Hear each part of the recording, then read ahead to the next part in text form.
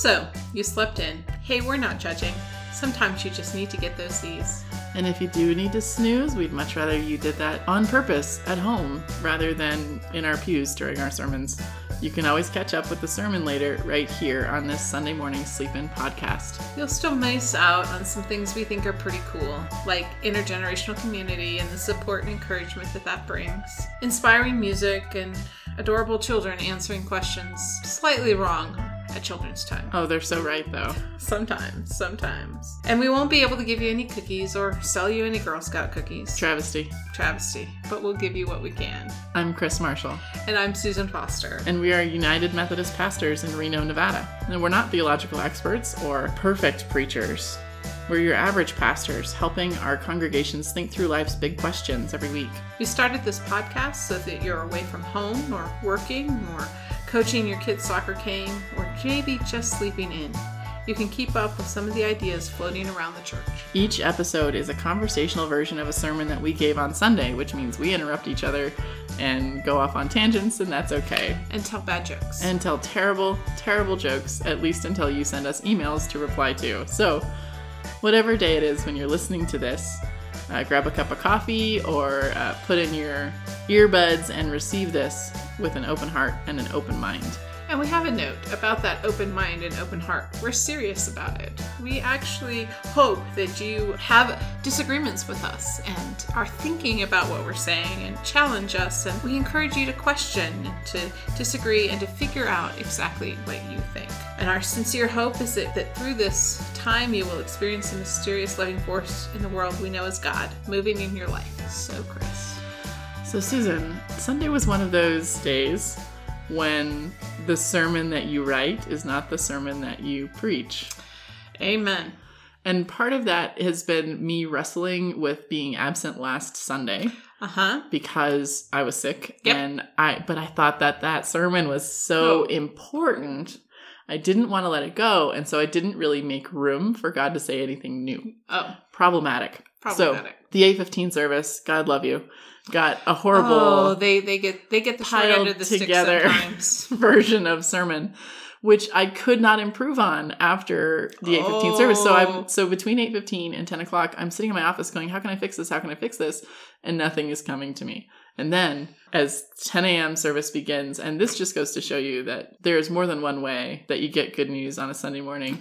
As the bells are playing, this beautiful piece that they'd chosen that was sort of, it started with Jesus praying in Gethsemane, and then moved through the trial and the crucifixion, and then you hear the nails. The bells do this thing where you can hear the nails being pounded into the cross, and then moves through this sort of waiting time, and then Easter and the resurrection. It was this longer bell piece. Oh wow! But it was, and it didn't have any words, obviously, but it was just gorgeous. And as I was listening to this piece and sort of living through this story, immediately it occurred to me what I needed to Well, that's good. do. Good news. So I turned to my organist as soon as he comes back, and I say, "Do you have a pen?" And sort of scribbled a couple of notes. It's Monday morning. I have no idea what they mean now.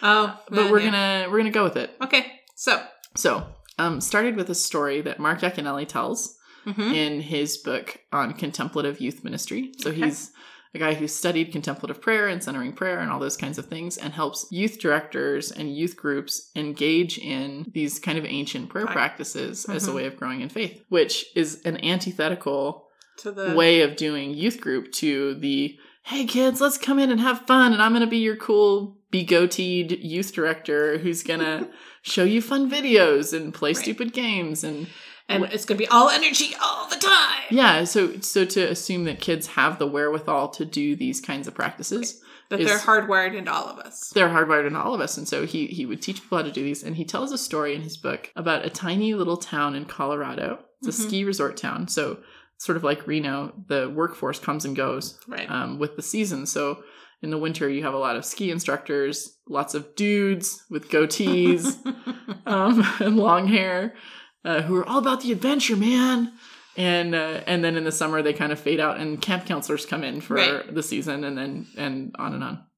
So this tiny little town, resort town, so it's an expensive place to live. And when you're making a ski instructor salary, you're not making a lot of money. And so there was sort of this underbelly of the town made up of people who worked at the ski resorts, these young people. The church this tiny, I think, Episcopal church of 20 or so people, all in their 80s, decides that they want to start youth ministry. Of course. So they call Mark Yaconelli, and he teaches them how to do these contemplative prayer practices so that they can start to decide how they want to do youth ministry. Their priest, God love him, is a young guy who's been assigned to this town, and he just kind of goes with it. Right. Whatever you guys want to do, that's fine. So they get together and they do these prayer practices, centering prayer, contemplative prayer, Lectio Divina, which is a fancy way of saying praying through scripture. And as they're praying and sharing with one another, themes start to arise. And the theme that arises over and over and over again is the theme of home. Home. So they call Mark and they say, what does that mean? And he says, well, keep praying about it. Which is a great answer. Keep praying about it. Well, one day the priest is at a coffee shop getting a cup of joe, and these two young guys come up to him. And he's wearing his collar because he's an Episcopalian priest. They wear their collars all the time. Although I think they take them off to sleep. I haven't checked. I have no idea. I'm going to verify. Not gonna ask. I'll verify. Okay, you're going to I'll get back to you. Okay. They come up to him at the coffee shop and they say, are you a priest? And he says, yeah. Yeah. And they said, and part is not funny, but they said, one of our friends died this week. And his parents are going to ship his body home. But we're all sort of at, loose ends. And would you be willing to lead a service for us? The priest says, sure, absolutely. So he calls up this group of 20 people who are trying to start youth ministry. And he says, would you all be willing to make some soup and sandwiches for these kids who are going to come to the service? And they say, sure, absolutely. And so, in the theme of home, they put out tablecloths with the doilies in the middle, just like your grandmother's house. And they do, they just kind of make everything nice for the 15 or 20 people they assume will be coming to the service. And the priest is in helping them make sandwiches and get the soup in the crock pots going and everything. And he goes into the sanctuary and he sees 300 young adults sitting in his pews. The church had been that big, but it had not seen that many people in a very long time. Right. He runs back into the fellowship hall and he says, I think we're going to need more bread. And so while the service is happening, he sends these little old ladies mostly out to the store to go get more food to make sandwiches for these young adults. And so the service ends, they all come in, the young adults sit around the table, the older people sit around the tables with them and talk to them and listen to them. And one of the kids notices this rack of old coats over on the side of the room. And he says, what's that? And they said, oh, that's for people who, need a coat. And, these kids are making no money. And so he's got holes in his jacket and holes in his pants. And these are like the coolest height of fashion 70s retro outfits from people's they're authentic dead husbands and things. And so he said, can I have one? And they said, sure. And so they emptied the rack of coats. All these kids thought these coats were so cool. And as time went on and the kids started to leave, they would come up to the priest and say, thank you so much. It felt like I was home. And so that prayer that they'd had for months and months leading up to this moment was really kind of preparing them for what they needed to expect. Because if they were just cruising along and they had this idea of what youth group was supposed to be, and they weren't open to where God might lead them, they would have offended all of these young adults. Yes. They came in and treated them like 14-year-olds and said, we're going to play games and put cones on our head and it's going to be amazing. And how do you feel about pizza? They would have lost these kids who were grieving and needed somebody to just listen to them. And so this tiny little Colorado ski resort town has an amazing young adult ministry now that mostly serves these people who come through for seasons because that's where their jobs have led them. Right. And isn't that beautiful? It is. So I love this story. I love this story so much. And you can take 25 minutes to tell the story, which helped me when you're at loose ends for a sermon. But I thought it illustrated this Annie Dillard quote that we actually have mentioned on the podcast before. And it says both of our favorites. It's one of, and it was on the cover of our bulletin this Sunday. And it said, it's madness to wear ladies' straw hats and velvet hats to church. We should all be wearing crash helmets. Ushers should issue life preservers and signal flares. They should lash us to our pews, for the sleeping God may wake someday and take offense, or the waking God may draw us out to where we can never return. Listening to God will not always lead you to comfortable or expected or logical places. Isn't that the truth? I mean, the last time you tried to predict where God was going to lead you, how'd that work? Well, predicting. Yeah, predicting is not always a good model. So for me, as we talk about the Sermon on the Mount, which we're still talking about the Sermon on the Mount. Yeah. We've just gotten to the passage this week where Jesus talks about, well, he says one thing. He says, don't throw what is holy to dogs. Right. And then he says, instead, well, he doesn't say instead, but it's sort of an implied, ask, seek, knock. Mm. When you ask, seek, knock, when you do those things, when you pray and you're looking for God's will in the world, you're going to find it. Because God doesn't, and they sort of compare God to a father who would not give his kid a snake instead of bread, right? God's not going to trick you.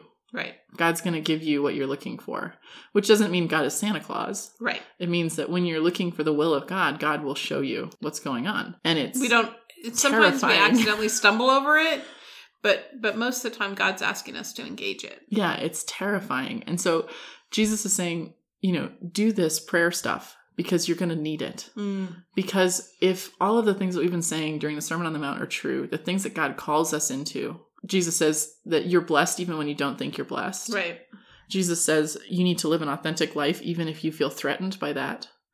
Jesus says you need to be justice-oriented and persistent even when that comes with consequences. You need to be grateful even when you don't have a lot. Yep. And you need to be relational even in the midst of conflict. It's not an easy thing that we're called to. Right. And so we need to be totally grounded in knowing that this is what God is calling us to and remembering who we are and whose we are in God, because there's no other way we can get through it. Right. And so this ask, seek, knock thing is a way of reminding ourselves that we do really have kind of a benevolent parent who is not going to hand us a snake. Right. This kingdom of God idea is worth the work.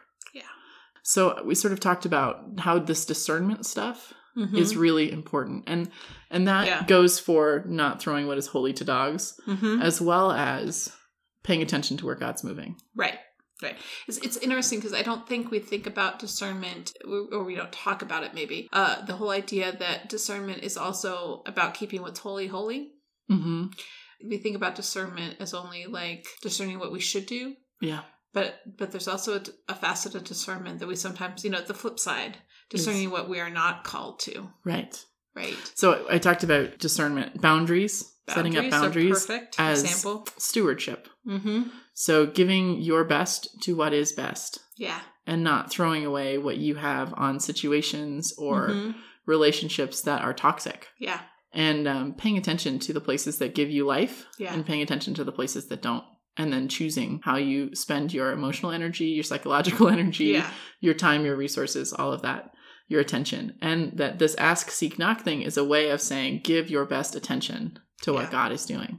Yeah. Boundaries are really important. That was what last week was going to be about. And so the one thing that I told them about it was no is a complete sentence. Oh my gosh. That is something that we should be telling every time a 2-year-old says no to us, we should agree with them. Yeah. One of my ladies said, Kris, if you told us that every week, it wouldn't be often enough. No, it really No wouldn't. is a complete sentence. And so being discerning, paying attention to where God is moving often means paying attention to where God is not moving and getting out of there. So and sometimes it's where God is not moving for you.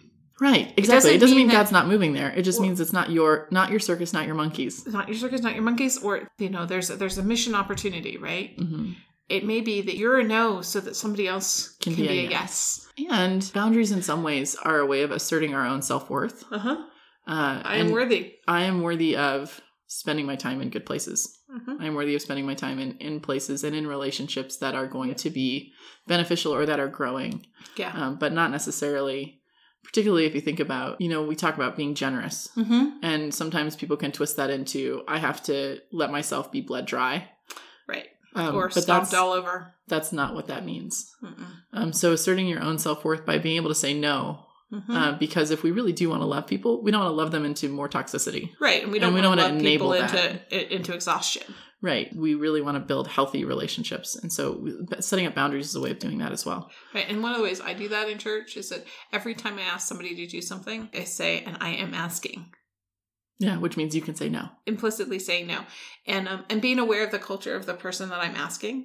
Totally. So being aware that when I ask somebody who comes from a culture where there's the polite yes and the, they just don't show up, it feels like rejection in our culture. But part of it is being aware and being acknowledging that's... What are the norms? What are the norms? And, totally. Yeah. So then we talked a little bit more about, well, how do you discern? Mm-hmm, and so we talked about prayer. Nice. Good Lenten topic. Good Lenten topic, prayer, praying and stuff. We talked about Mike McHargue.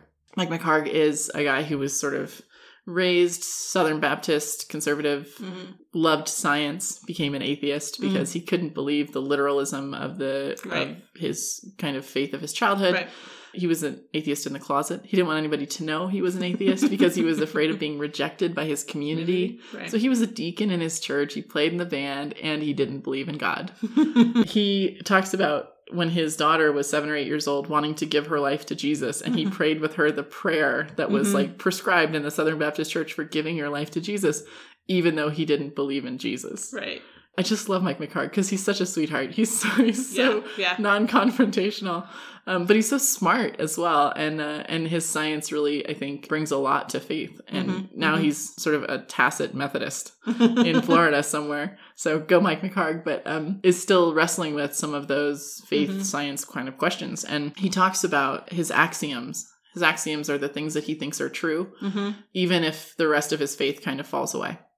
And he created for himself an axiom for prayer because even when he was an atheist, he would still talk to God. He'd been raised to do that and it was comforting for him. And so, those long conversations you have with yourself out loud in the car, he was still having those conversations with God. He would just start them with, I don't even think you're there, but... But here's what I'm thinking. And so he talks about how prayer is not really about having the right theology. Not really about believing the right things about God. Prayer benefits everybody, even atheists. They did a study and atheists who prayed for 6 weeks found that they felt closer to God, the God that they didn't believe in, which I think is great. So he talks about sort of the ways that prayer benefits you, and he gets into the science of it, which I find fascinating. So I'm going to share that with you.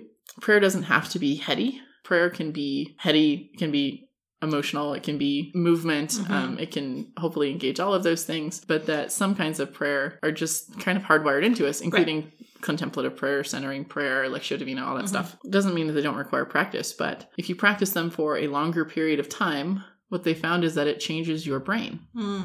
It works on your parietal lobe. So your parietal lobe of your cerebral cortex, these are words that I can say out loud, but don't actually know anything about where they are, what they mean. The parietal lobe of your cerebral cortex. This is part of my biology degree that I forgot. Yeah, is what keeps you aware of your immediate surroundings. So like if you close your eyes right now, you still know where the exit is. Right. You still know where the other people in the room are.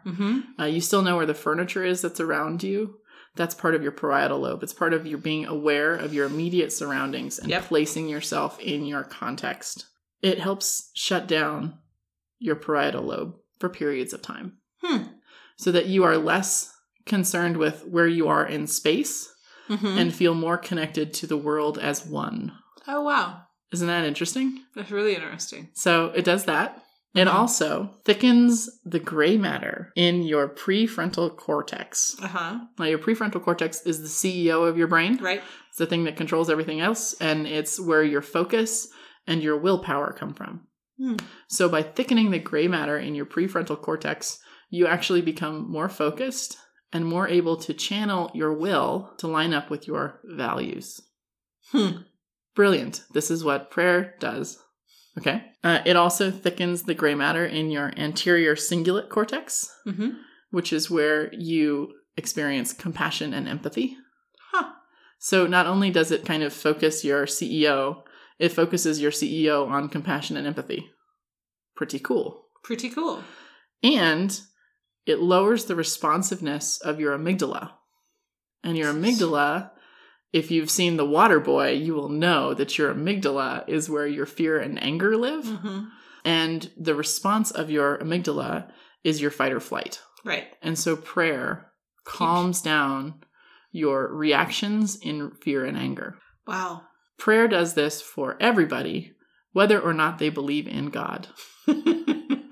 Is that not amazing? It's totally amazing. And so this discernment thing, this paying attention to where, what we would say, where God is moving in the world, right, is really actually pretty good for you. In fact, short of eating healthy and exercising, it's the best thing you can do for your body as well as for your spirit. Wow. Which I think is super cool. It is super cool. I guess where I was trying to get with my congregation is that all of these things, this discernment stuff, is what helps us grow as human beings. Yes. And if we're being called into this life that is part of self-sacrificing love, it's really important for us to be focused and centered on who we are and who we are called to be in the midst of that. And that there are ways to do that. And I told them, we do this every Wednesday morning with our centering prayer group. They're welcome to come join us. But even if they can't come to that, the adult ed class does classes on breath prayers, and said it's even becoming popular in popular culture. Right. Right. So if you can get an app.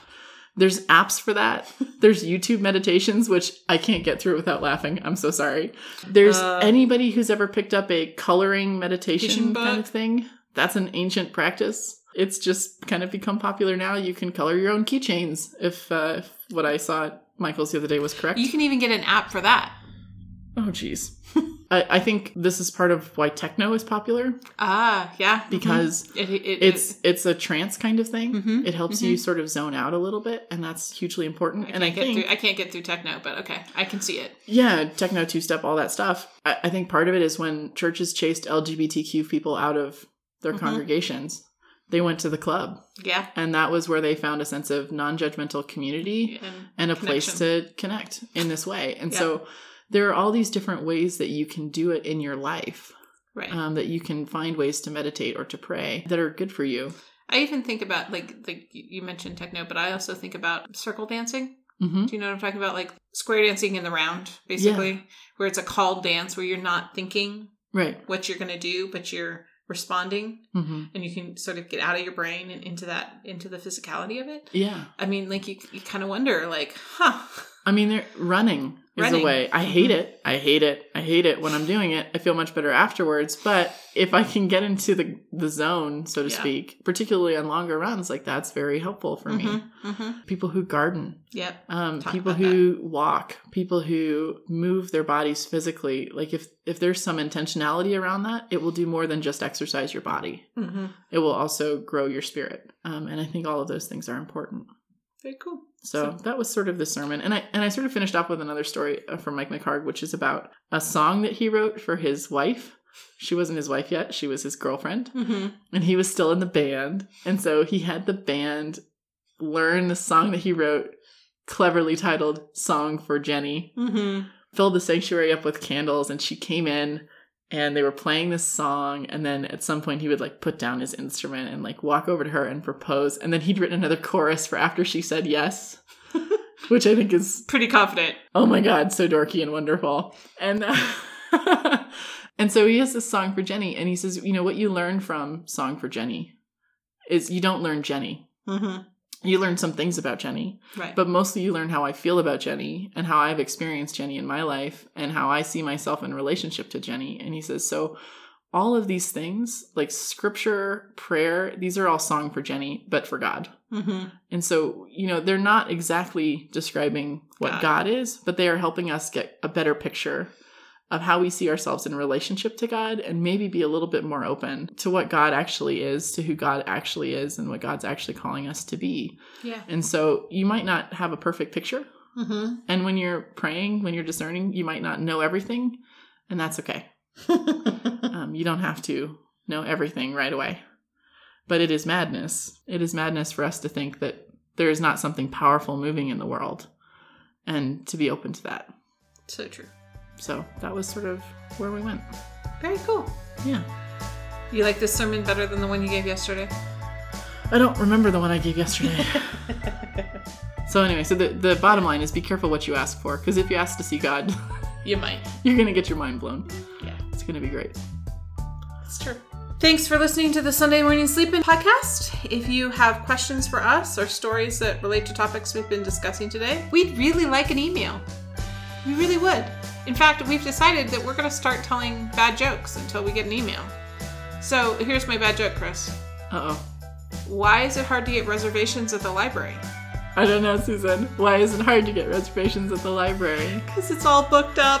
Oh my God, it's terrible. Yeah. I love it. Love it. So shoot us an email on sundaymorningsleepin@gmail.com. Find us on Facebook at Sunday Morning Sleepin, sundaymorningsleepin.com. Podcast is available on Stitcher and all the places. All the places.